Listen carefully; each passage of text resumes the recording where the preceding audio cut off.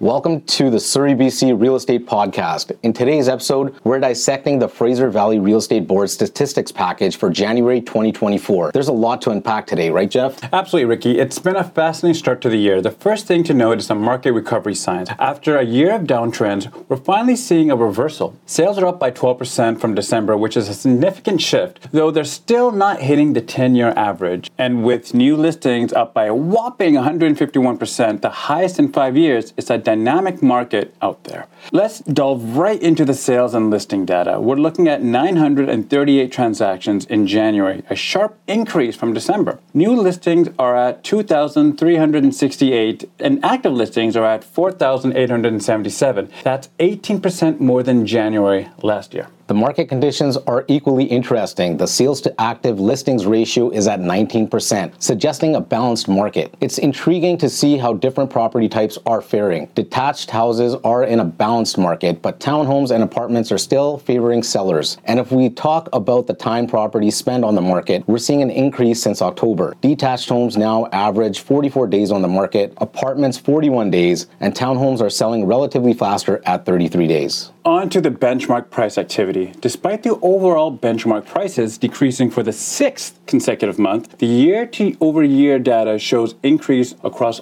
all property types.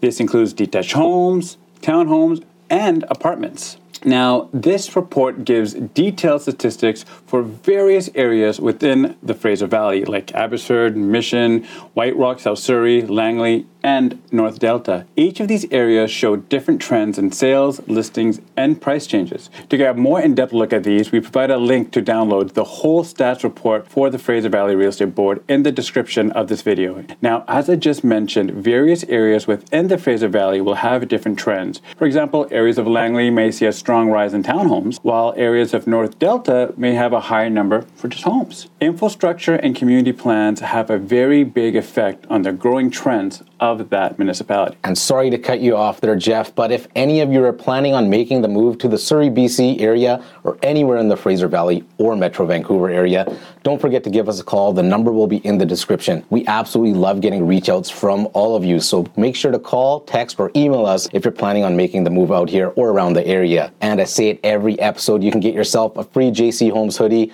like the one I'm wearing right now in this video. All you have to do is drop a comment in the comment section of any one of our videos after subscribing to our channel and write the words "I have subscribed" in the comment box, and I will send you out an absolutely free JC Homes hoodie. It's absolutely free, no hidden charges, I promise. Now back into the video, Jeff. Let's talk about the recent trends from the MLS Home Price Index, starting with single family homes. The HPI benchmark price for single family homes in the Fraser Valley real estate region stands at $1.466 million. This reflects a slight decline of 0.4% from December 2023, but shows an 8.6% increase from January 2023. Townhomes. The current benchmark price for a townhome in the Fraser Valley area is $825,000, marking a minimal decrease of 0.1% since December 2023. However, there's been a 6.9% rise compared to January 2023. Now, condominiums, apartments and condos, the benchmark price is now $539,000. This is a 0.4% increase from December 2023 and a 6.5% increase from January 2023.